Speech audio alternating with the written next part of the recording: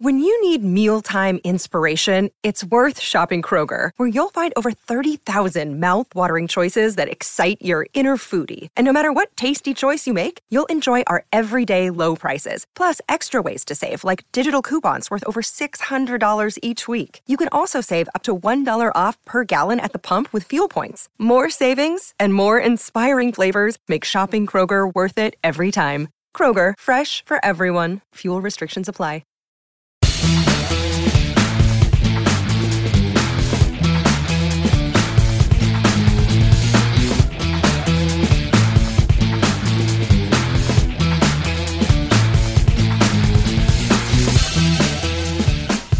Hello, Tech fans, and welcome into the Tech Sideline Podcast. I'm your host, Will Stewart, the founder and general manager of Tech Sideline.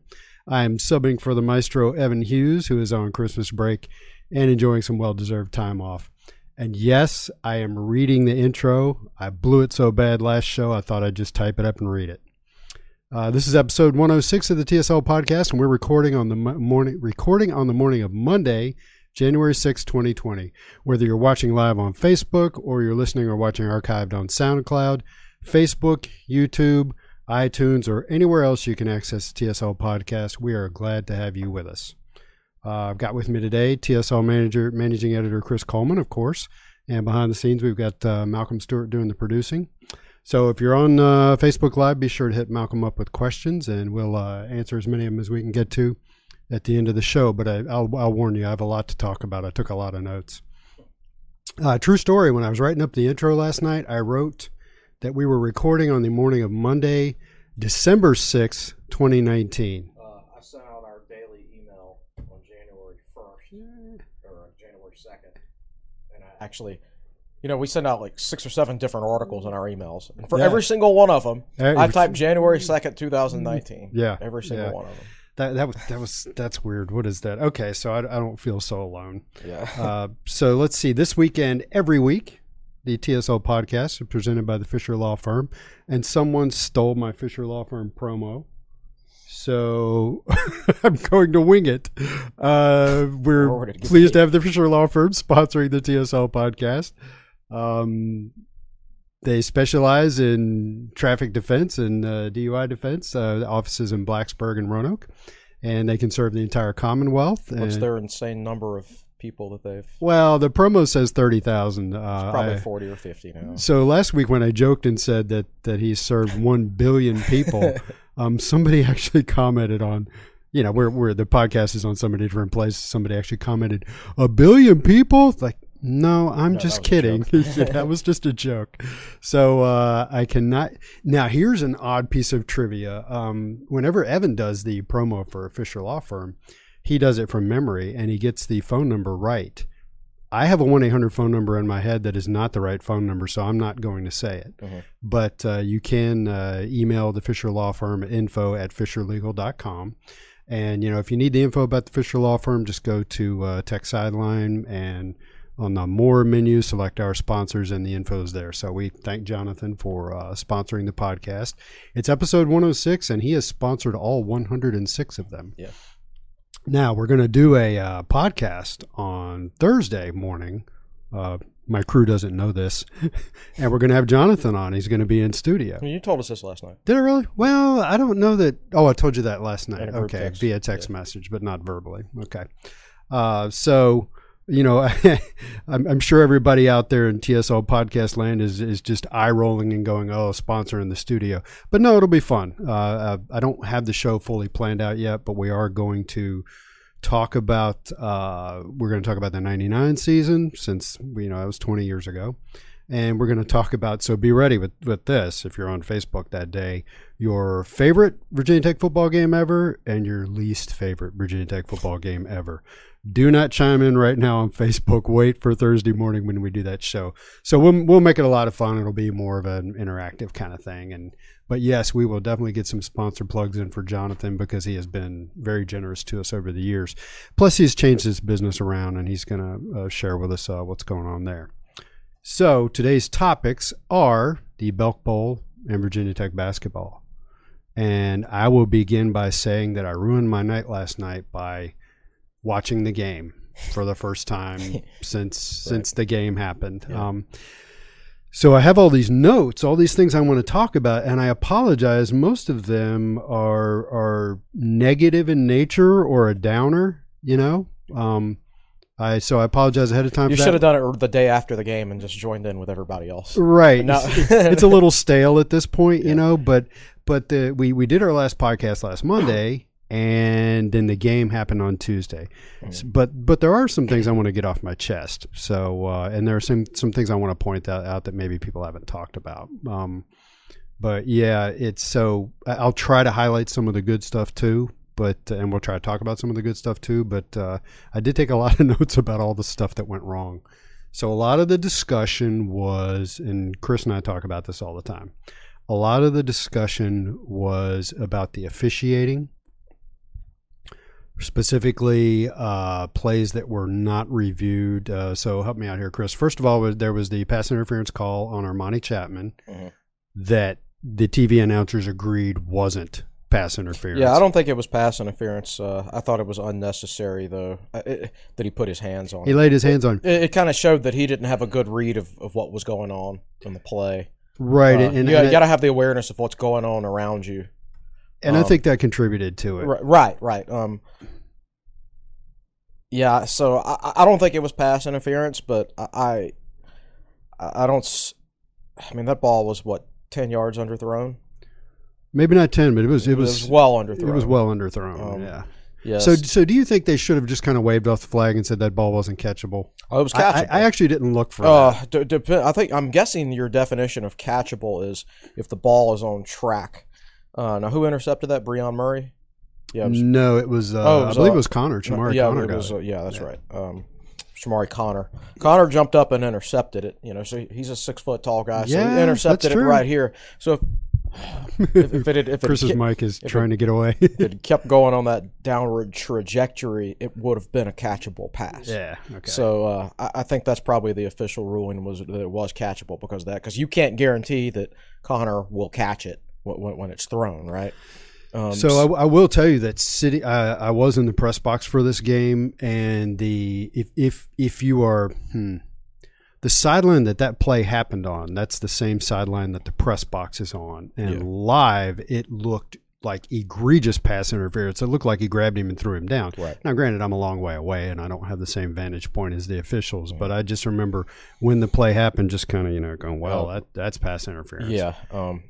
Yeah, so sometimes it looks like it when it's not. My only main comment about whether the flag should have been thrown is I do think that there are times in sports, football specifically, but some in basketball, where you should pick up flags depending on whether or not they have an effect on the play. Yeah. That clearly did not have an effect on the play. Christian Darrisaw being 1 yard too far down the field against Notre Dame. Was that Notre Dame? Yeah. On the total opposite side of the field, was it a halfback pass or a wide receiver It was a pass? trick play, yeah. It was Grimsley threw it, I think. Yep. Or he caught it, one or the other. That didn't have an effect on the play. In basketball, I always hate it when you have a great defensive possession and you force a shot clock violation and the defense grabs it and is about to run out. And then but the buzzer goes and so they have to play throw it stops. So they have to inbound it. So the defense gets punished really for making a good play. Nah. I've always thought there should be a continuation there. Yeah, you've got to let the buzzer go off, but if you're a player, you only stop on the referee's whistle. So that's interesting. You're talking about a refinement of the play where the penalty where maybe they get the shot off like right after the shot clock expires or something like that. Right. Interesting stuff. Right. So, let's segue in. There were only 2 penalties called on Tech in the entire game, and unfortunately, they were both called on Armani Chapman. Yeah. And they were both touchdown penalties. Yeah. Or they led to touchdowns. Yeah, I think we'll get into that later. I don't want to dive quite in all that quite yet. So since we're on the topic, let's go ahead and talk about the other penalty. Now, I watched, and he was called for, quote, abusive language, unquote. You were at home watching the game, and you picked up on right away that he was yelling at the ref. He was standing. So did you notice that on that play, which was a long touchdown run, did you notice that as Armani trailed the ball carrier into the end zone, that Armani was already yelling at the ref while the play was still live? No, I did not notice yeah, that. so, I only caught the tail end of where they were standing in the end zone, and the ref just got this look on his face, and then finally threw the flag. I think Armani, during the play, was fussing that he had been held or something like that, but he was looking at a ref and being demonstrative while the play was still happening. So then it just escalated after the play. That's interesting, man. And that is a that's a thing where with the pregame activities that took place in this game, the refs are going to be looking to gain control from the very, very beginning, because if they don't, things could get out of hand really quickly, and you're going to have fights and ejections, and you don't want that to happen. So, goodness. Just hold on to it. Yeah. But then I have to, anyway. So you got to know that you can't do stuff like that, especially early in the game, because they're going to be looking to establish control, as they should. Because they knew that. People talk about officiating. I will say this. I thought it was a well-officiated game from the standpoint of those guys took control immediately, because that could have turned ugly. Yeah. Very, very ugly. They called a total of 3 personal fouls or unsportsmanlike conducts on that first drive. Real early, yeah. Yeah. And so they got control of it very quickly. And that sounds kind of obvious, like that's the thing they should do, but some officiating crews don't do it. Right. They don't get a game under control when they know they need to. I think that happened so far in advance of kickoff that they were all able to huddle. And obviously, if you were watching on television, you saw Whit Babcock in a heavy conversation with what I believe was a Belk Bowl official and a Kentucky administration guy, coach. Yeah, I don't know. I don't know who that was, but he was not happy. So I think there was a big conversation with the referees, probably with the Belk Bowl officials, with the referees before the game, and they probably showed them on tape, here's what happened before the game. And the refs got together in their locker room and said, we got to get control of this early. We're going to call literally everything that could be called just to show who's in charge. So the question arises, it was on film, and actually my first note is Lynn Bowden, the hothead. Mm-hmm. So it was on film that he took a swing at. There was a ton of woofing going on. That stuff happens, but it was Bowden who went over the line and took a swing at Deshaun Crawford. Oh yeah, and actually punched him. Right, and then he backed up so they could be separated. So this was on film. So I've pondered the question: should the Belk Bowl officials or Kentucky have booted Bowden for the game? And it's really easy to sit here on the other side of the fence and say yes. Mm-hmm. But, we have that sort of thing in our own past. Marcus Vick stomping on Elvis Dumerville's leg. Oh, he should have been ejected. And I believe that was in the first half. I don't know if it was I have no idea if it was in the first half. I don't remember. But wherever, he should have been ejected. Yeah, and he wasn't. Right. Jimmy Williams was ejected from that game. Yes, for bumping a ref. Yeah. Right. So it's easy to get on your high horse and say he should have been kicked out, and you're actually not wrong. In a perfect world, Kentucky's coach or a Belk Bowl official would sack up and say, "You can't play." I've always went over the line and punched another I've always player. thought that if something happens, that you'd be arrested for if you did it on a street corner. Then if you do that during a game, you should be kicked out of the game. Yeah. Solid point. Yeah. Because if he just went up to Deshaun Crawford and punched him on the street, he would get arrested. Or he could get arrested. He could get arrested, right. He could also get punched right back by a much larger individual, but not one who's as crazy. I think Lynn Bowden's got some crazy going on. He's got forehead tattoos. Yeah, that guy. Yeah. Well, I have learned from the past. You do not say a word about tattoos. No, I know. A lot of people out there have tattoos, and they get up in your grill. Yeah, absolutely. Here's the thing, but not many of them have the forehead tattoos. That's entirely new. You're committed when you're getting forehead You're tattoos. committed, yeah. You said, and I can't remember if you put this in your article, but you said on the message boards after the game that Bowden's the kind of guy that loves that sort of conflict and feeds off of it and uses it as motivation. He was doing it the day the bowl game was announced on Twitter. Like I put a tweet out there. Right. I said, early thoughts on Kentucky, and I was just I just looked up their team stats. I had never heard the name Lynn Bowden before. I didn't know anything about their offense. I just looked at their overall stats, and I saw 19th in total defense, 87th or whatever in total offense, and I tweeted, first thought, just from looking at the stats, Kentucky's defense is really good and their offense is pretty bad. And he responded to it, said, we'll see. Yeah. So I think he's the type that he was searching his own name on Twitter, right? Right. Or probably. Just looking for anything. Yes, something like that. Who knows? I think he's the type that searches out and tries to find anything that could be construed as negative so he can internalize it and get himself fired up and everything like that. I was thinking about this on the way in this morning. There are people, there aren't many of them, but there are people in this world that feed off of conflict. Sure. They like negative energy. It motivates them. It makes them feel alive and gives them a reason to do what they're doing. Yeah. And, he strikes me as one of those guys. No doubt. I probably shouldn't have used the word crazy because then somebody can just cut that out. Right. And do whatever with it. But I definitely think there's a method to his badness. Yeah. We'll say he's a great player, no question. Tremendous athlete. Tremendous athlete.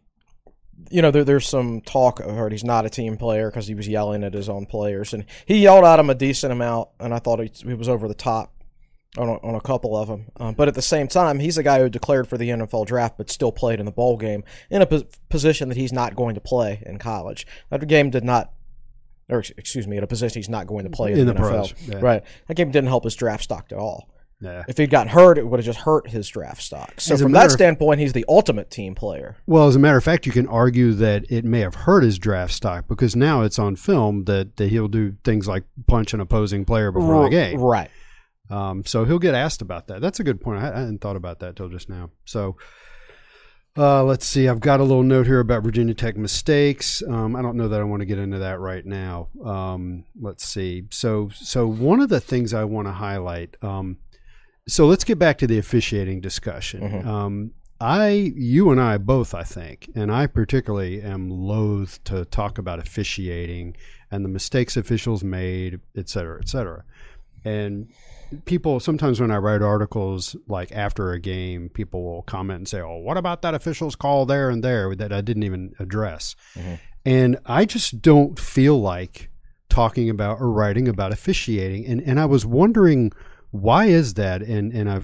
Because it's what people want to hear, but yet I don't want to do it. And so I'm asking myself, why is it? And I think that probably off the top of my head, what I prefer to talk about is the things that are under your control. Correct. Now, I didn't used to be that way. When I first started writing, I would lament everything that went wrong. But, when it gets down to it, there are all kinds of moments in a game where things are under your control, either coaching decisions or playing decisions or execution. And those are the things I prefer to talk about as opposed to, officiating is as random as the bounce of a ball. Sure. When you talk about Stephen Peoples' fumble against Virginia last year in the 2018 season, he fumbles the ball into the end zone, and I don't remember, the UVA defender was literally standing right there, and he leaned over to pick it up, and it took a funny bounce. Took a bounce towards the Tech player, and Tech fell on it for a touchdown. And do you remember who fell on it? Was it Sean Savoy? No, I don't remember. Yeah, but so a Tech player fell on it and scored a touchdown, and that enabled Virginia Tech to go on and win the game. That's a tiny little bounce of the ball, mm-hmm. and as a UVA fan, you can say, oh, if that hadn't happened. But, these things are out of your control, and that's kind of the way I view officiating. When officials start doing their officiating things, yes, Danny Cole caught the ball, mm-hmm. but I remember... That was the replay guy. That guy had multiple chances. But he's part of the crew, and when you put it in officials' hands, I literally think... I remember sitting in Sharky's in Radford, watching that whole thing unfold, thinking... This is out of our hands. I can roll the dice. It's probably not going to go Tech's way. I just got this feeling. So that's a big reason I don't talk about officiating. Tech has won games because of officials before. So give me an example. Our 1995 Miami game, before they had replay. You could go back and watch the highlights from that game. And Miami was driving about at the Tech 15-yard line and threw an interception to the right. And the replay just clearly shows the ball hit the ground and bounced into the chest of the diving Tech player. Interesting. And they gave Tech the interception. and it was clearly that the ball hit the ground. And that wouldn't have necessarily guaranteed victory for Miami, but it's a big play. But it's a big play in a 13-7 football game with Miami in the red zone. Yeah. So I mean, I fully believe that over the course of time, officiating comes full circle. I mean, I think they're gonna make mistakes that help you, and they're gonna make mistakes that hurt you. I will say this about officiating: we talk all the time about how, you know, players are so much bigger these days, and the game is sped up. The game hasn't sped up from the standpoint that players are so much faster. There's more plays being run. Seems like there's more guys going in motion. There's just a whole lot more moving parts to football these days, I think. It's a faster game. Yeah. You know what has not sped up? Is the human body's ability to process what it's seeing. Yes. Yeah. Exactly. And that never will speed up. Outside of throwing robots on the field as officials. I think basketball officiating is even harder than football. It's extremely officiating. hard. I don't know how those guys do it. Right. Very, very hard. Yeah. So I've looked at message boards before after games, and I've seen Virginia Tech fans complaining about the officials. And then I'll go on a message board of the team we just played, and they're complaining about the officials too. That's just what fans do. I don't know. I played football 3 years in high school, and I never once complained to a ref about anything. Yeah. I don't see what's the point. Yeah. I mean, you can't reverse the call unless you get a replay and you have clear and concise evidence. I think Bowden probably did. Well, I think he definitely fumbled at the end of the game. Whether the ref had blown the whistle or not, I don't know. If you look at the slow-mo replay, that ref on the sideline didn't start putting his hands in the air until after Tisdale had the ball. Right, but we don't know exactly. But it's when was the whistle blown, and there's a transition period, and obviously it's easy to see something like that looking at a replay, but looking live with that pile of bodies, yeah. I don't think it's 100% that the Kentucky guy fumbled earlier in the game that they reviewed. The one that Virginia Tech actually recovered. The one that Tech recovered. Hewitt I think he probably fumbled. Yeah. But I also think that if the call on the field had been that he had not fumbled, they wouldn't have been able to overturn it for replay. Right. Now, full disclosure, I did not, when I was watching the game last night, I turned it off before Kentucky's last drive. Yeah. I already know how this movie ends. So all that said, let me, I wrote down what I consider to be 5 big moments in the game. So let's start with number 1, okay? And I'm about to highlight a bunch of times at which Virginia Tech could have altered the course of this game through their own actions and ability to do things instead of waiting for some ref to help them out. Sure. So big moment number 1, the Hokies are up 17-7. They get a stop and get the ball on their own 28 with 7:02 to go in the first half. I tweeted at that exact moment, get them down by 3 scores here and force them to throw, and it's ball game. Yeah, that was a pivotal moment where you had a chance to go up 3 scores or maybe 20-7. So instead, Virginia Tech went 3 and out, and that was our first 3 and out of the game, right? One of only 2 3 and out, or one of only 2 punts, I think, in the whole game. And then they proceeded to give up a touchdown with 53 seconds left to go in the half. And that was the only touchdown that was not aided by a Virginia Tech. Well, I was going to say Virginia Tech penalty. That was the only touchdown of drive that wasn't in somehow, some way on Armani Chapman, right? Maybe it was, to me, and we'll get into this in a second. To me, it was. I don't remember the details of that drive. There may have been a long run in the middle of it, right? But Kentucky legitimately drove down into the red zone and ran it in from 2 yards out. Yep. So there's 53 seconds left to go in the half, and instead of 20-7 or 24-7, it's now 17-14. Yeah. 53 seconds left to go. 2 timeouts. Mm-hmm. Virginia Tech gets the ball on their own 25-yard line, and what do? They run off tackle with McLeese. He picks up. Now this is a common play in that situation. Yeah. A lot of coaching staffs will run the football, see what happens. Yes, exactly. And then make a decision what to do the rest of the possession. If you gain 1 yard or you get stopped for a loss, you're just kind of like, yeah. Let's just pack it in and go. But if you get a first down, he got 7 yards. He got up to the 32. Got 7 yards. Plus, there was a penalty tacked on, or a penalty on the next play for offsides or something. Right. That gave Tech a first down. So with 53 seconds left to go, they run the ball. Let's say he gets tackled with 48 seconds left to go. Virginia Tech was very casual about running the next play. Right. At this point, they're at their own 32 with 45 to 48 seconds left to go and 2 timeouts. And you know, Brian Johnson had hit a 54-yarder earlier in the game. So I think the wheels need to start turning at this point.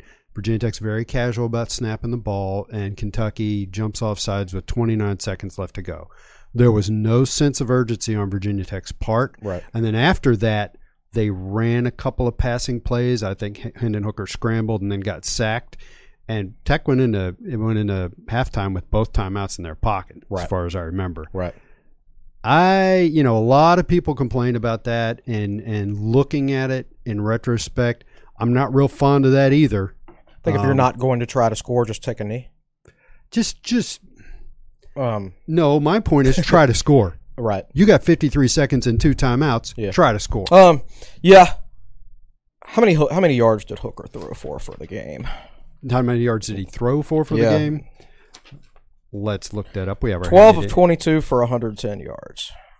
And at that point, he started out 1 of 5 and then completed like 5 or 6 in a row. He was 7-11. I think the reason they did what they did is because they just didn't trust the Tech passing offense against the number 4 pass defense in the country. I don't like the attitude. I'm coming at you all game long is the attitude I want to see. Yeah, fair enough. And so I think that's a fair criticism. Yeah. All right, so let's go with Wow, I wore that one out. That was big moment number. So big moment number 2, Virginia Tech takes a 24-17 lead, and then there's the pass interference call on Chapman, and they go down and score. And that pass interference call, I don't think that was on a third down play. Virginia Tech. I don't remember. Virginia Tech gave up a 61-yard touchdown run on 3rd and 8, 2 plays later. Yeah. So let me look for this note. Come on. So rush is given up by the Virginia Tech defense.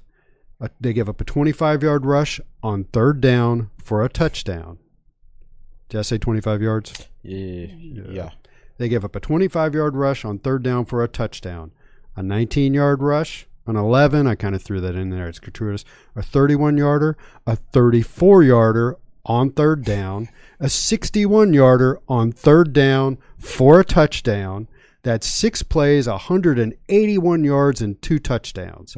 And on 3rd down, I just detailed that they gave up 3 runs for 120 yards and 2 touchdowns. Get off the field. Yeah. Kentucky was 6 of 13 on 3rd down and 3 of 3 on 4th down, which is an effective conversion rate of 9 of 13. Right. Because you have a chance to get off the field or make a stop completely, yeah. So I read, I didn't really read it because it was late and I didn't have the energy or the time to decipher it, but I read Bourbon Street's article about the game. And I did catch a part of that where he pointed out Kentucky was 3 for 3 on 4th down. Notre Dame was 3 for 3 on 4th down. They didn't all happen in that last drive. I think each team converted 2 4th downs in their last drive. If you want to fuss about the refs all you want, but Virginia Tech had a lot of opportunities to take charge of this game. So let's see. I talked about how they were up 24-17. They had a 3rd and 8, and they cough up a 61-yard touchdown run. And I'm not going to call out individual players, but going back and watching that play makes you want to just tear your hair out. Yeah. There's 2 or 3 Virginia Tech players just running in the wrong direction and creating a giant hole for a guy who's a really good open field runner. One guy in the secondary running in the direct opposite direction. The announcer blamed it on Dax, and I don't think it was Dax's fault. That's a tough spot for a guy with Dax's athleticism. You're asking him to rush off the end, and if he goes too far inside, Bowden's just going to go to the outside. Yeah. And so I think, and if you're that outside edge container, the one mistake you don't want to make is to let the player get outside. Yeah. I mean, when in doubt, go even further outside to turn the runner back inside towards the defenders. The problem is there was no defenders there. Tech was kind of stunning up front, one of the defensive tackles didn't get all the way over in the gap. I don't see the point of stunning against them on 3rd and long. Just play your assignments. Play contain and make sure he doesn't run. Yeah. So yeah, I don't think that was Dax's fault. I think he got a bad rap on that. Yeah, from the color guy belabored the point with Dax and Belmar and how they created that hole, but the safety completely vacated that side of the field. Absolutely. Yeah, and so then it's 24 to 24. That's another chance you had an opportunity to keep it going your way.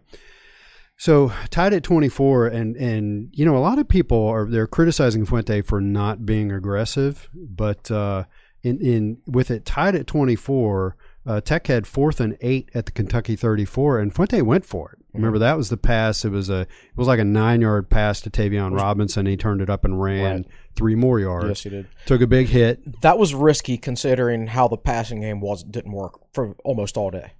Well, you remember Hooker started out 1 of 5, then at one point was 7 of 11. So he did complete 6 in a row. In terms of generating yardage downfield. Yeah. 4th and 8, man. 4th and 8. So Hooker threw 22 passes. Completed 12. So he threw for 5 yards per attempt. So statistically, that play shouldn't have worked, right? Because Tech only gained 5 yards per attempt. Yeah. So that was Fuente going against the grain, and probably being more aggressive than a lot of coaches would have been in that situation. Especially when your kicker's already kicked a 54-yard field goal. Yeah. And you could have attempted a 51-yarder. I think at that point I do think he was concerned about some of the things we've been talking about. Like 3rd and 8 and you give up a 61-yard touchdown pass. I mean, my goodness. Touchdown run. Yeah. Right, yeah. Or touchdown run, yeah. So I think there was some of that going on. I think he was feeling the pressure at that point to keep scoring. Sort of like at the end of the UVA game when he went for it on 3rd and 19. Mm-hmm. When they threw the pass downfield. Yeah. When normally they would have just run the football there and see what happens and punt and play field position. So yeah, I don't think he's comfortable coaching with a defense that's giving up chunks of yards and a whole bunch of points. I don't think anybody's comfortable with that. Yeah. I know I wouldn't be. So let's see. That was it. So it goes to the that was a 12-yard pass, goes to the 22, and then basically from there Virginia Tech does nothing and kicks a field goal. Right. So that decision probably gained Tech 3 points because the chances of Johnson kicking back-to-back 50-plus yard field goals, probably not strong. Although he's gotten so much better over the last month or two, So I think looking at my notes, the point was the opportunity missed. Do you remember? This Hazelton running the slant at the goal line. Hooker just threw it at his feet. Yep. And Hazelton. That's a chance to make a big play and get a touchdown. Right.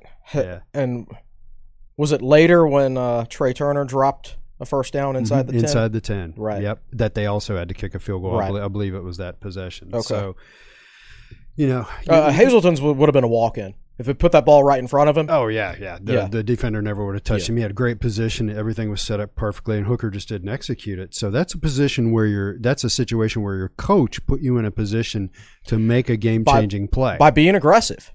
Yeah. So, yeah. So big moment number 4, leading 27-24. Virginia Tech forces a fumble at the Kentucky 39. Uh-huh. And Virginia Tech only gets a field goal out of it. And I think that's the one. This is the one where Turner dropped one inside the 10. Inside the 10. Yeah. Right. On that, which would have been a first down. Yep. Yeah. Now, there's no guarantee Tech was going to score a touchdown. No guarantee you're going to score a touchdown, but you get 4 tries from inside the 10-yard line. Yeah. So that made it 30-24, and on their next possession, Kentucky throws an interception. Just a horrible pass by Bowden. Just a terrible decision. He throws an interception at Breon Murray. It is pronounced Breon, right? I think. Because I think Beth Mowens was calling the game. Yeah. And she usually nails everything, but she was calling him Brian. But I think it's right. I think it's Breon. Yeah, I think it's Breon. Only Beth Mowens can make me doubt. Yeah. She's pronouncing it that way. It might be wrong. So Kentucky, with Virginia Tech up 30-24, Kentucky throws an interception, and what do the Hokies do? They go 3 and out, and Kentucky goes down. That's the ball that Hazelton dropped. Hazelton did drop a pass on his hands in that possession. That was a third down play that would have been a first down at Kentucky's 45. Right. Yeah. And so instead they punt. Kentucky gets the ball at their 15, and you know the rest. Mm-hmm. So here's the next note I wrote. 2 straight possessions where Virginia Tech got turnovers, and the Hokies got 3 points out of it, and they only burned 4:09 off the clock in 2 full possessions in a game where you are going up against a team that runs the football and chews a lot of clock. It's almost like Georgia Tech, like hold the ball on Georgia Tech and score points on Georgia under Paul Johnson. It's 2 games in a row where drop passes late in the game have been critical to Virginia Tech's loss. Against Virginia, Hooker nailed Trey Turner on that 3rd down play right on the sideline. Yeah. And that was a tough catch because the defender was coming right in front of him, and those are the toughest catches to make when you lose sight of the ball at the last second. Yeah. But it was still a drop, and then he dropped that one inside the 10, and then Hazelton makes amazing catches, but outside the hash marks.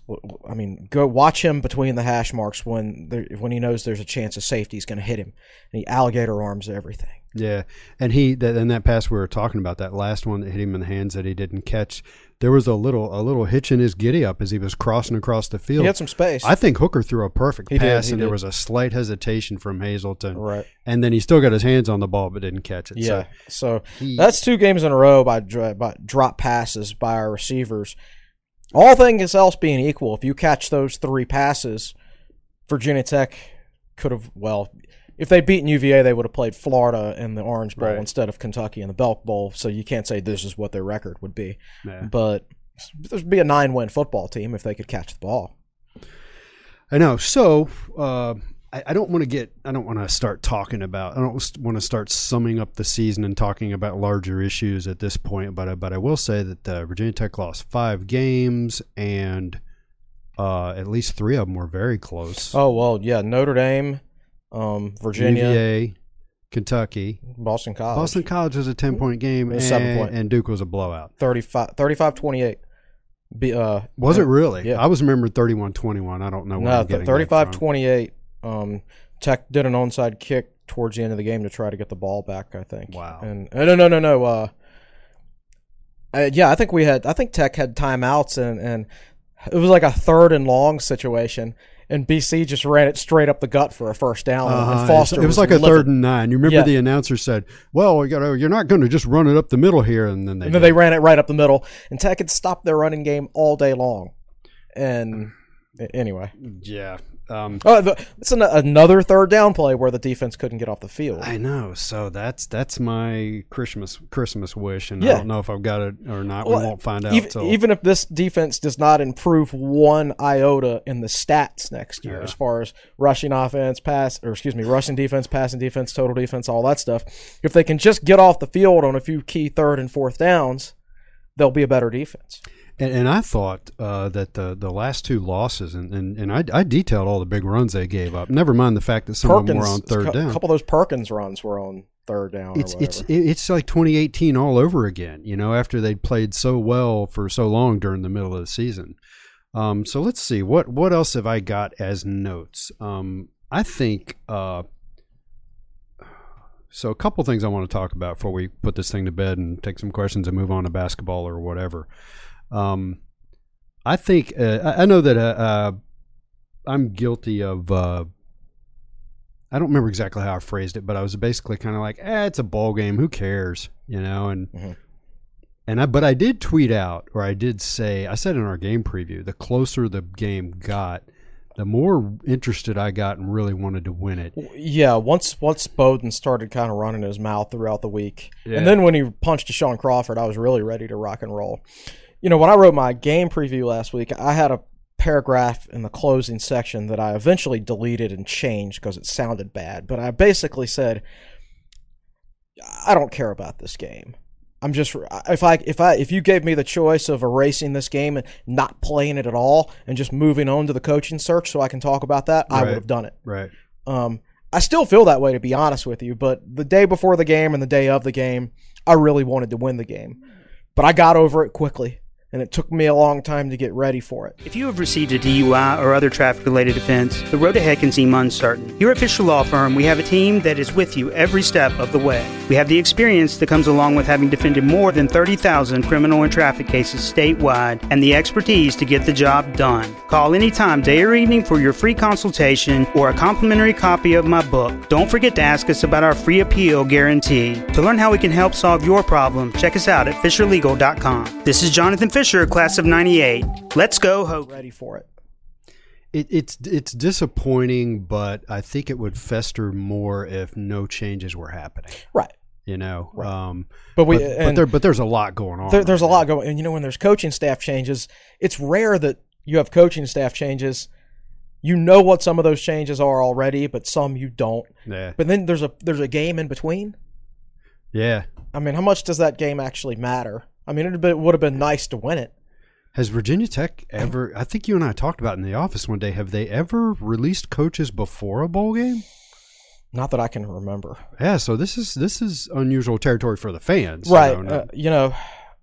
I think it was fair to the coaches to do it when they did it.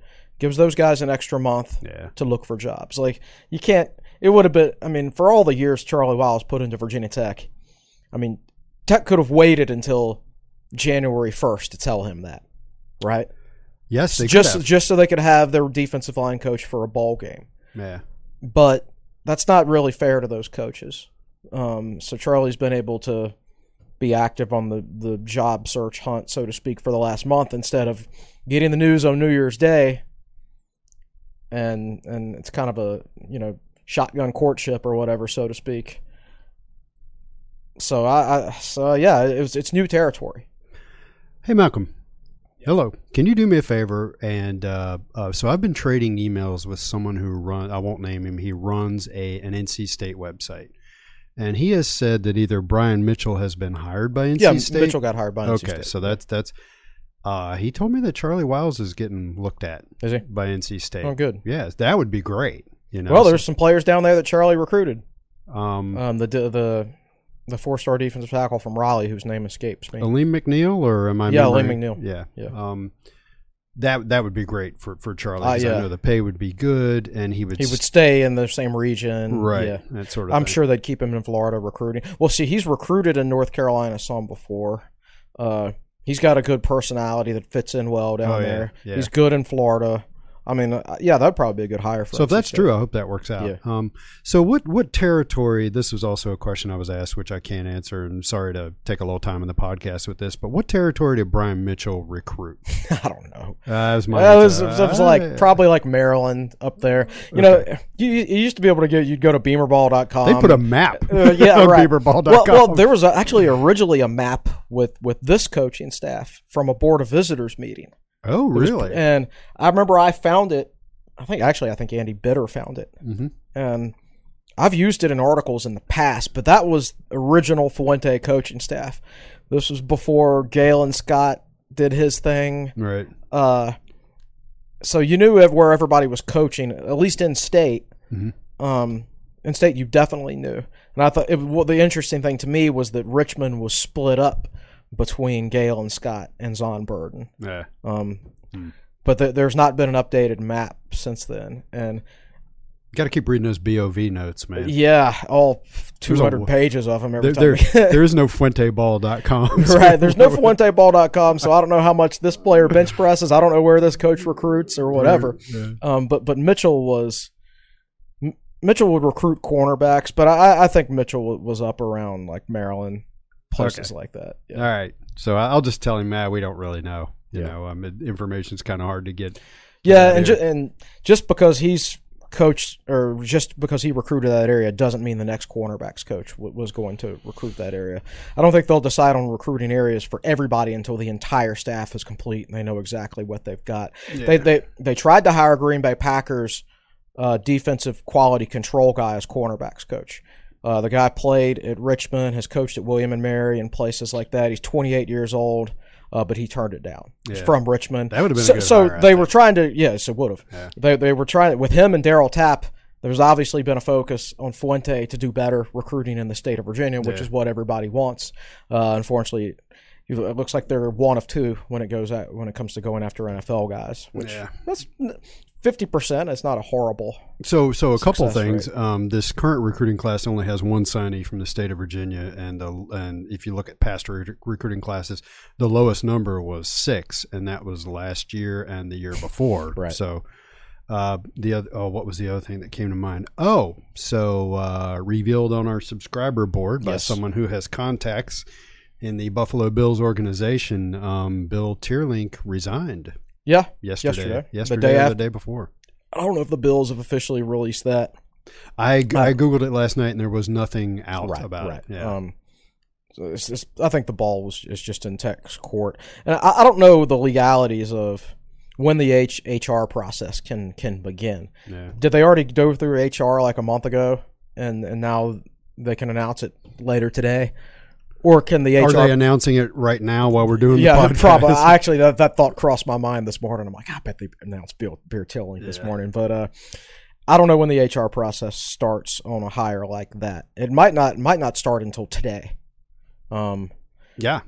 So in which case it might trust take me, a week. I've been coming into the corporate research center to work, and there's been nobody around in the corporate research center. Correct. I can imagine at the academic side, there's nobody around. Yeah, absolutely. So it's just, I don't know when that will get announced, but we've been saying for a good 3 weeks that it's going to be Bill Tierlink as Tech's defensive line coach, and it looks like that's going to happen. That hire, that's an exciting hire. It is.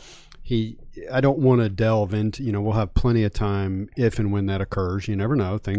We could be getting bad intel, or things could fall apart.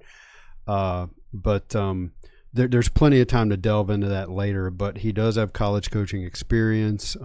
He's coached NFL defensive lines for a while, and he's a high energy guy. I watched a video of him last night, and he said that there are people. I can't remember exactly how I phrased it. It was words to the effect of, there are people that make the room better, that put energy into the room, and there are people that take energy out of the room. He said, I give energy to the room. Right. I make that a point every day. Right. Yeah. And energy is very important for defensive linemen. Yeah. No question about that. He's a guy, he likes hunting and fishing. I saw one of the video interviews, so Blacksburg's going to be a good fit for him. There's plenty of places to do that around here. He grew up in a defensive line household. His dad is arguably the best defensive line coach in NFL history. Coached the DL for like 40 years or something crazy like that. Yeah, three or four Super Bowl rings. Yeah. Was with the Colts when they had Dwight Freeney and Robert Mathis, and Bill was there too as like a defensive assistant. Yeah. At the time. And he said that, here we are delving into Tierlink. Here we go. Yeah. He said that, he learned a lot from his dad and has added his own stuff to it. So let's put the brakes on that. Mm-hmm. Just wanted to throw that out there that if this is going to happen, the wheels are in motion. Yeah. It looks like. So that'll be great. So one last thing I want to say about the bowl game is that and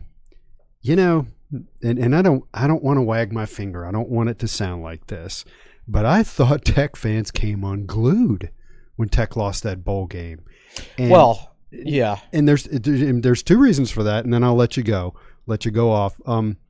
Number one, I don't think Virginia Tech fans truly believe. Well, first of all, let's do the other one. It's the manner in which they lost, coughing up an 85-yard drive in the last 8 minutes of the game. So that, and some of the officiating stuff that torqued people. Yeah. But I think a huge portion of the Tech fan base just looked down their noses at Kentucky. No, they didn't respect Kentucky at all. No. Because historically, Kentucky hasn't been good and Virginia Tech has. But, you look at the last 5 or 6 years, and there's no difference between those two programs. They recruit at the same level from a rankings perspective. Mm-hmm. The fan bases are the same size. Kentucky has more money. As time goes by, Virginia Tech's further and further away from natural recruiting bases as the talent has dried up to a certain extent in Southside Virginia, Southern Virginia. Yeah. So you got to go farther away to get recruits.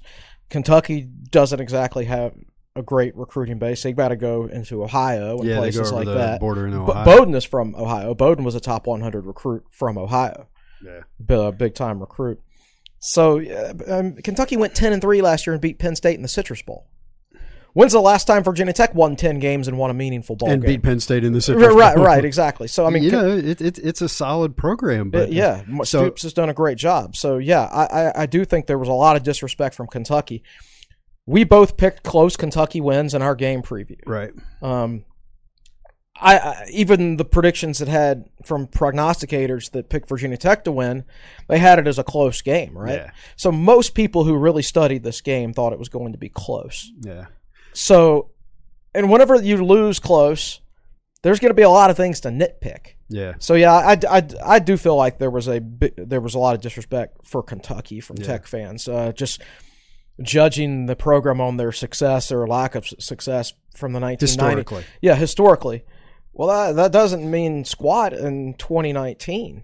Yeah. But just like it doesn't matter that Virginia Tech used to win 10 games every year. Well, that doesn't matter anymore. It's 2020 now, right? Yeah. It doesn't matter that Virginia Tech used to win 10 games. So it doesn't matter that Kentucky used to win 3 games.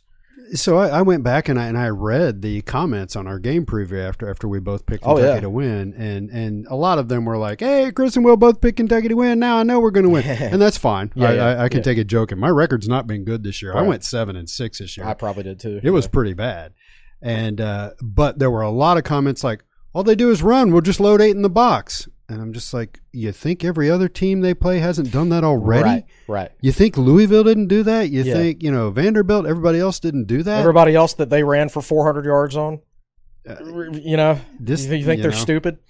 And they were a large team, and large isn't everything, as Virginia Tech's offensive line proved against Kentucky's defensive line. Right. Let's give props to the Virginia Tech offensive line. Really good game.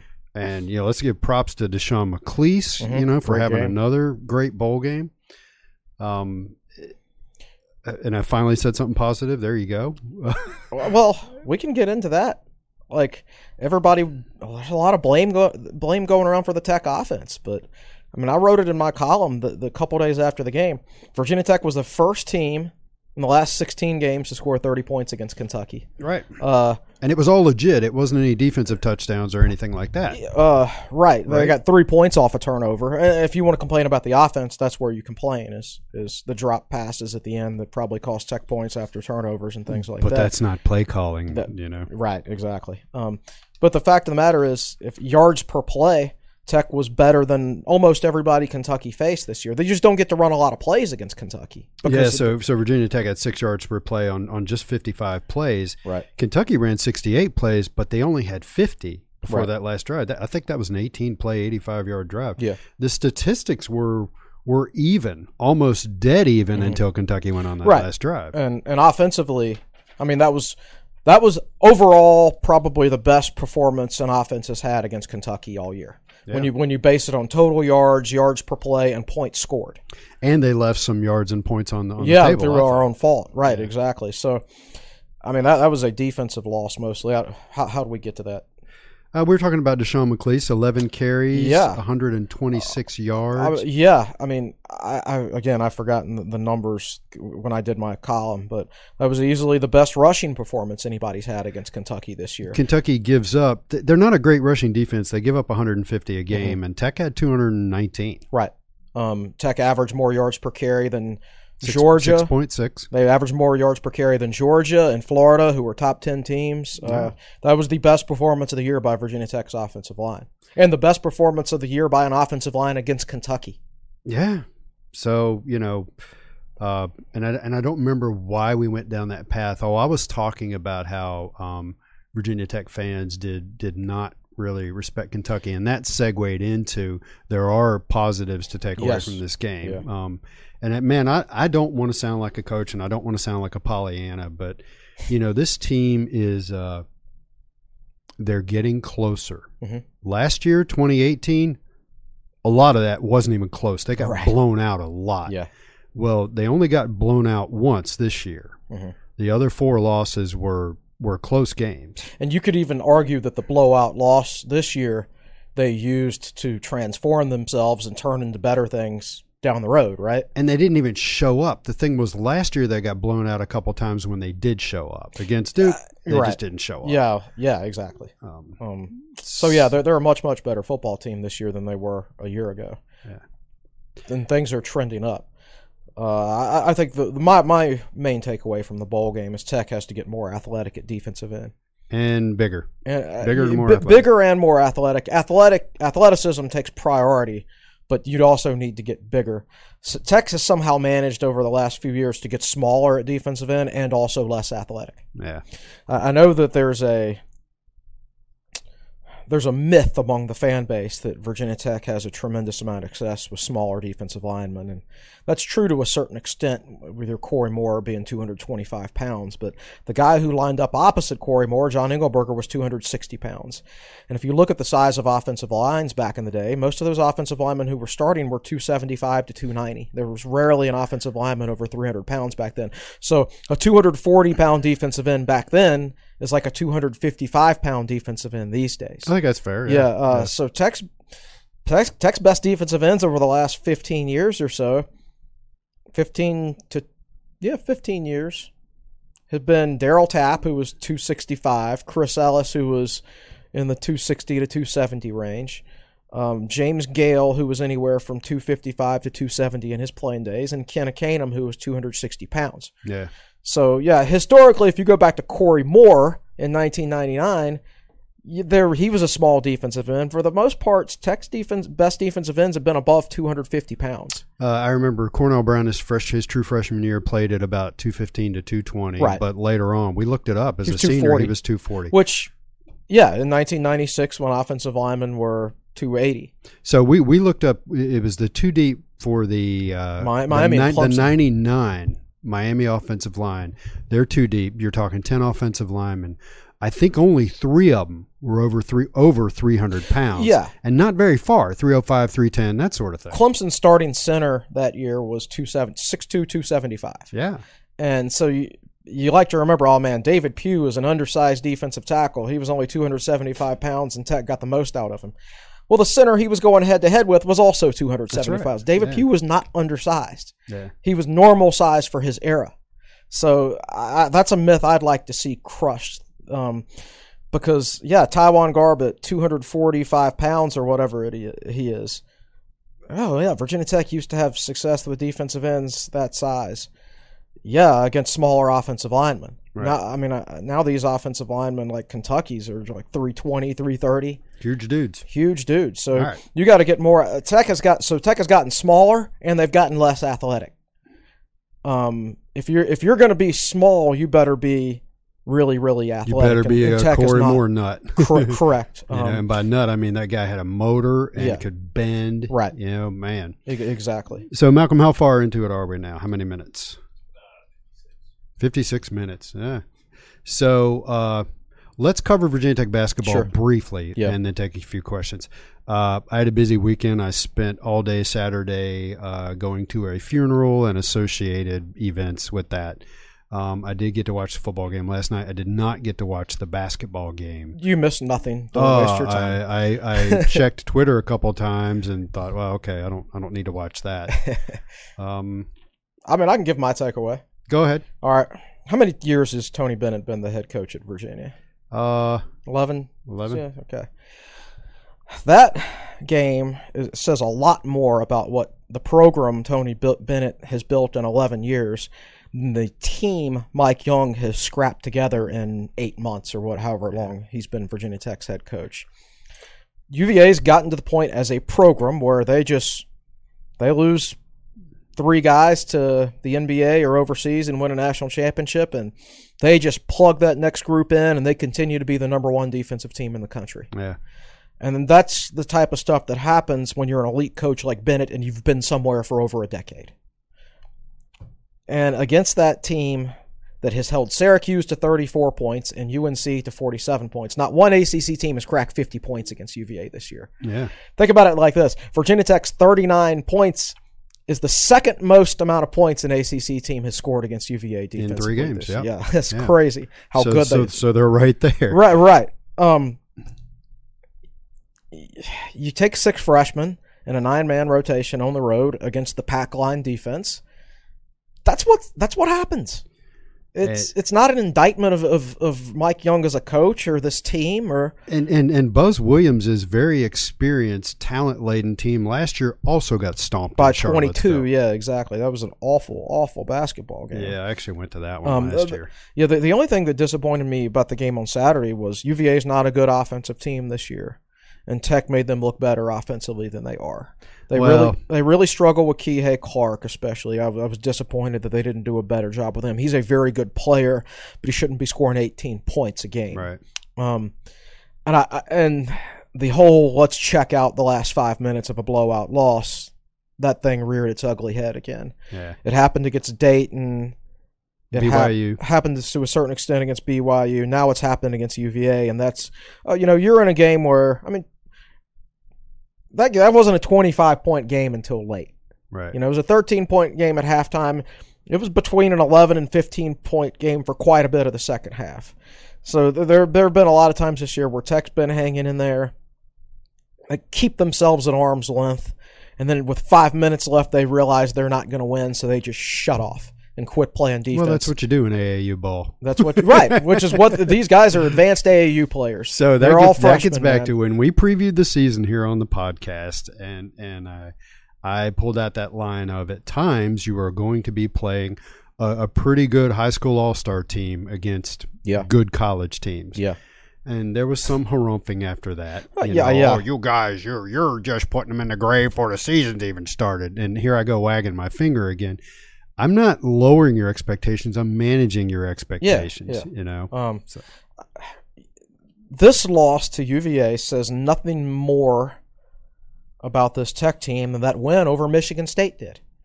We'll know at the end of 20 ACC games how good this team is. You can't sit here during the middle of the season and point to this moment and this moment and this moment, these individual little moments and individual games that and say, oh, that's the definition of the team.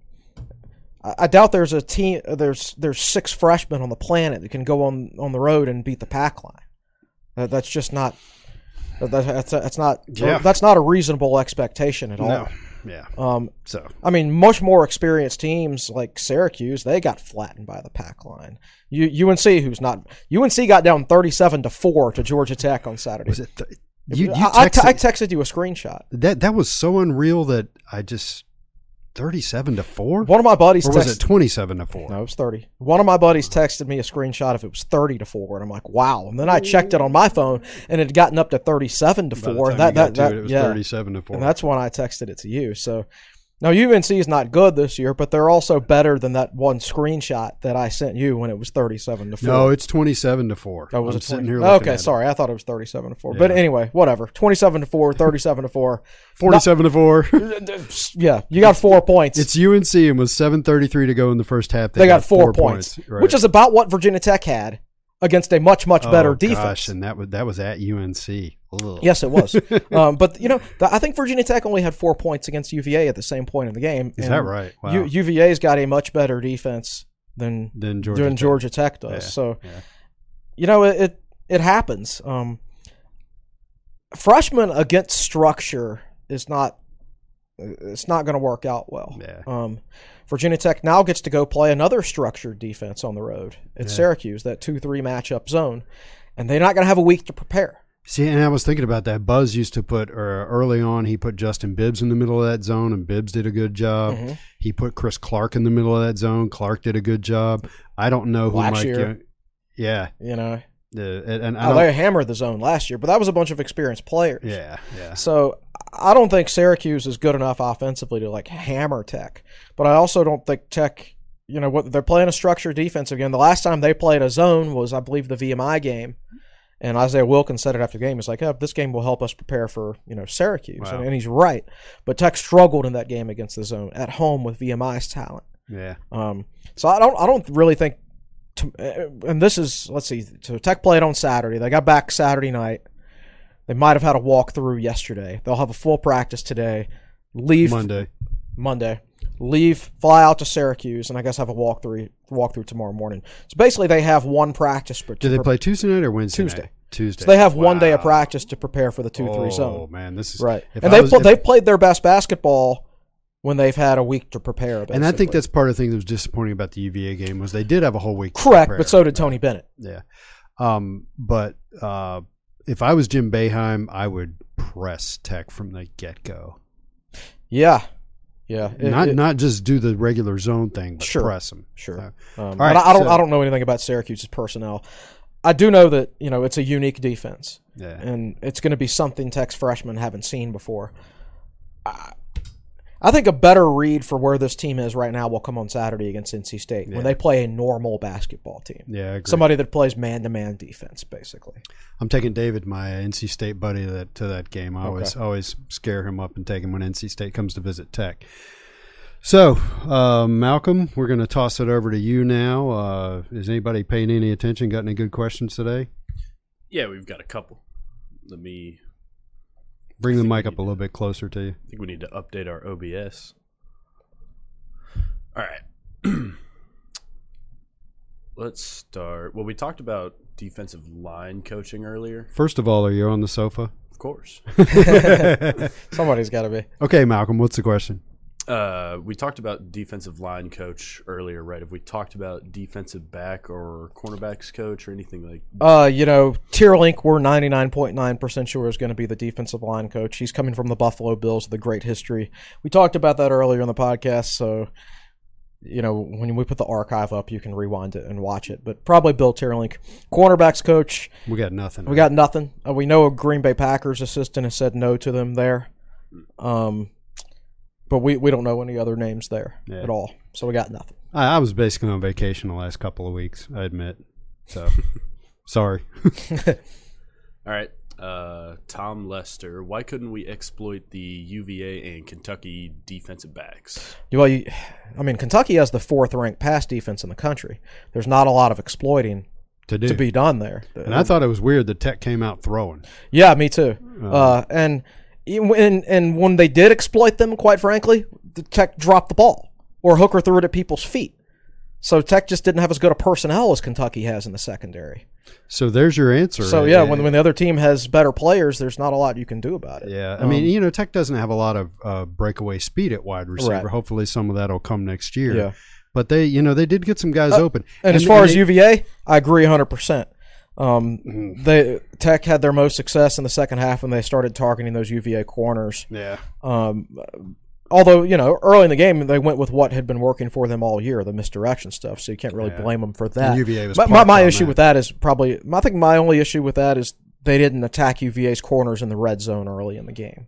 Right. Yep, I remember that. But as far as the Kentucky stuff goes, if Virginia Tech had the 4th-ranked passing defense in the country, would you expect Hendon Hooker, or would you expect the other team's offense to have success against exploit, Tech? Yeah, right. So now I thought the tight ends did a good job. James Mitchell and Dalton Keene's catch in the end zone was phenomenal. With his bicep. He hasn't missed a bicep day. And it's rare that you're in a situation like that where he had 3 defenders around him, and yet none of them came close to the ball while it was precariously perched on his bulging Rambo bicep. So, I think short answer to that, didn't exploit Kentucky because Kentucky is really good in the secondary. Yeah. Regarding how fans felt after the bowl game, Dave DeCerbo had a comment that I like. He says, VT fans, at least me, are tired of choking away games in the last few minutes. Happens way too often. It's not the opponent, really. It's the type of loss. And I know and that's part of why people came unhinged. Yeah. Well, I know I felt that because Kentucky got the ball with, 8 or 9 minutes left? 8.5. 8.5. And I was with a buddy of mine, and we knew all they were going to do is rush it, chew clock, and maybe score. And then we had a 3rd down we didn't stop. Oh, we had a bunch of 3rd downs we didn't stop. Two 4th downs in that possession. A 4th and 1 and a 4th and 7. Yeah, that was an 18-play, 85-yard drive in 8 minutes and 10 seconds. The 4th and 7, they actually threw the ball. Yeah. So let me throw a thought out there that I meant to get out while we were talking about it, and I forgot. I think it was when Kentucky picked up that first 4th down in that drive. That's when I thought to myself, I know how this ends. Yeah. And I had the same feeling at Notre Dame when Notre Dame picked up their 4th down on their game-ending 85-yard drive. Right. Now, I'll say this. For all those games like that Virginia Tech has lost recently, they beat Carolina in 6 overtimes, and they needed a missed field goal to do it. It took a fumble in the end zone falling in our hands against UVA last year. That UNC guy fumbling on the 1-yard line against Tech last year. They got a 4th down stop against Miami in the end zone this year. Yes. So Virginia Tech has had plenty of late game situations where they've won over the last couple of years. I think it's natural as a fan, though, to forget about those and then remember the losses. And I do mean at some point to produce an article and kind of tally that up during the whole Fuente regime, you know. And that's the bummer about losing a bowl game is it's the last one that just sits there. Yeah. So. All right, let's move into basketball. Ryan Haynes asks, how do you think Mike Young will try to break down the Syracuse zone on Tuesday? Do you think we should expect a better shooting performance in the Carrier Dome? I really don't know anything about basketball X's and O's. I never played the sport. So well, I just know that watching the way Buzz attacked the Syracuse zone, he would have you got to have a guy. Again, I'm not a basketball X's and O's guy, but it seems to me against Syracuse, you got to have a guy in the middle, in the paint, who catches the pass and distributes to cutters on the baseline or distributes to guys setting up for three-pointers. It seems like that would be Nolly. It does seem that way. It's easier said than done.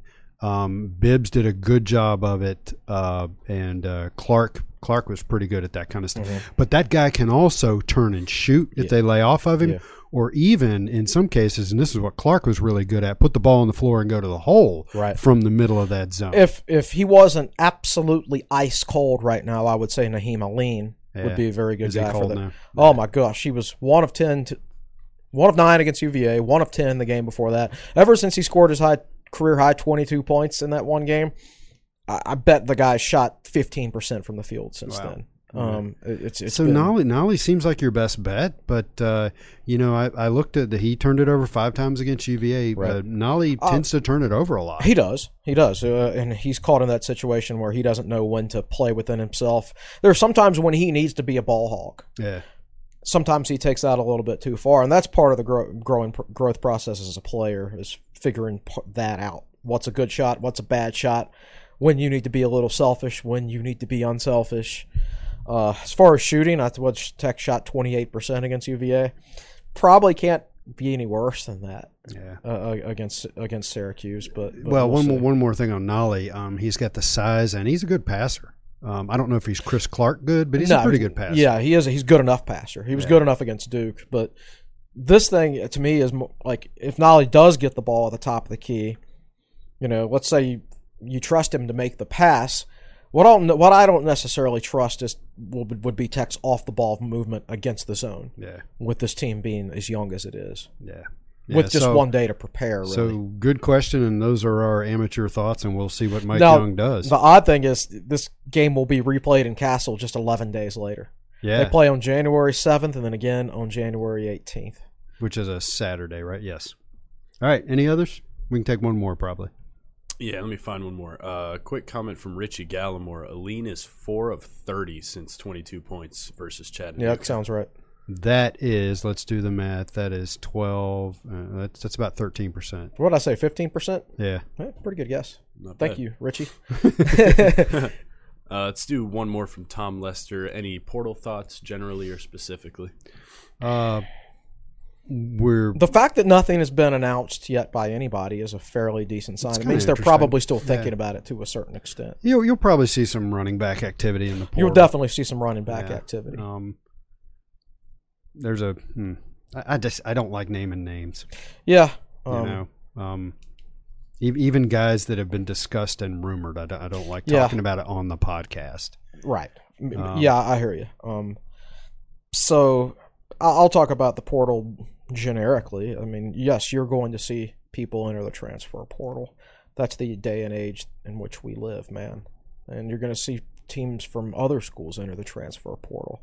Temple has a defensive end to the transfer portal that I really want to get because he's an elite pass rusher and a guy who can bend and make plays behind the line of scrimmage.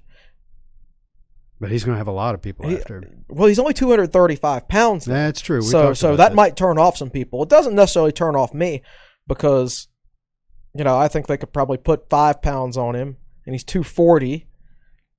And, quite frankly, our defensive ends are already in the 235 to 250 Well, and range. he's proven himself as a playmaker. Yes. Yeah. And that's the thing. I mean, Tech, ideally you get bigger and more athletic. at least do one of the two. Yeah. I would say this about the portal. I think last year we were shocked by some of the Virginia Tech players that went into it. Right. I don't think there'll be anything shocking this Yeah. year. I'll put it. You'll be like, that guy wasn't going to play. I would love to go get this defensive end. Yeah.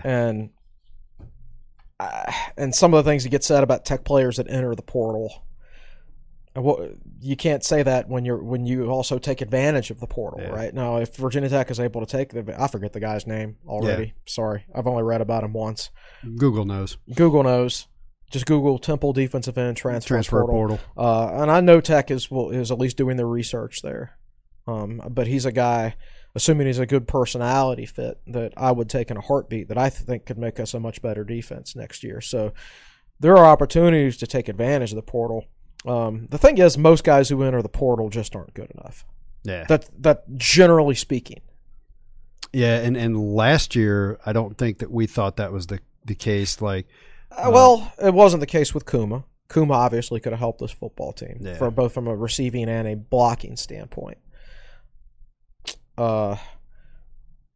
Chris Cunningham would have been the fourth tight end this year. Yeah, he was productive earlier in his career, but it just wasn't paying. Well, he was productive by default. I mean, Tech needed somebody on the football field, and he was kind of sort of the only tight end in the program early on. Yeah. So he played and by default. All he did was catch touchdowns. Right, exactly. Yeah. So he played by default, but was never anything more than an average player. Yeah. So sometimes the portal, you just kind of wash out guys who aren't good enough. Yeah. But sometimes you get these grad transfers that get a lot of activity around them, and the Temple guy's probably a grad transfer. Oh, yes, he is. He'd be a senior next year. He'd be a grad transfer. How many minutes are we up to now, Malcolm? Yep, time to cut them off. Yeah. We'll try to do, when we have Jonathan in here on Thursday, we'll try to do a lot more with Facebook Live, and I think talking about your favorite Tech game, your least favorite Tech game, talking about the 99 season, I think all that will bring a lot of stuff out from Facebook. For sure. And as we keep saying, we'll get more interactive. And I'm going to do an all-decade team at some point. Probably this week. Everybody else is doing an all-decade team. Even though I would like to point out, technically speaking, the decade does not end until the end of 2020. This year? Decades start at 1 and end in 0. Because there was no year 0, I guess, right? I don't know. I wasn't around. Yeah. Technically, I'm not quite that old. It's one of the few things I remember from my stellar Southside Virginia education that I got growing up. Is that technically speaking, decades start in the year. So it was year 1 was the first year. Right. Exactly. Oh my goodness! I read something online the day before you're technically 21. You're already 21 because there's no day 0 you were born. Right. Is that same concept, or is that reversed? That sounds like a comment by somebody who's about to turn 21 and wants to know if he can get to the bar a day early.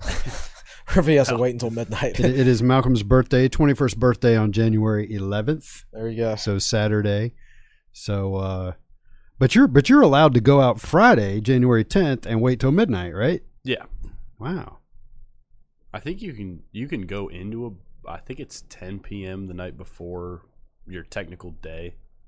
I don't know. You know, the cops would have to show up in that 2-hour window, and who's going to bust? Well, it depends on, like, a lot of bartenders, they know ABC agents come out at a certain time of year. Oh, yeah? Like, when I was at the beach this past summer, I got carded. I'm 36 years old, and I got carded. And I said, I appreciate that. And the bartender was like, well, the ABC agents are out this weekend, so we're carding everybody. Right. Yeah. Right. All right. Appreciate all the questions, and thank you for listening and watching the podcast. We'll be back on Thursday morning, probably 9:30, same time. That's what we're planning. I don't know when Evan is going to be back. Malcolm, when do Virginia Tech classes start? 22nd. So I think Evan's going to be back a week earlier than that, I think. Yeah. So we'll see. We'll find out. And man, that's late. That'd be late. Goodness. So I got Malcolm. By the way, if you can't hear Malcolm, he said 22nd, and then he said 27th after that. 22nd sounds more accurate. I got to unload this hosting gig because I forgot to do the sponsor plug in the middle. So I'm learning. Evan's a real pro. So anyway, thank you, and we'll see y'all on Thursday.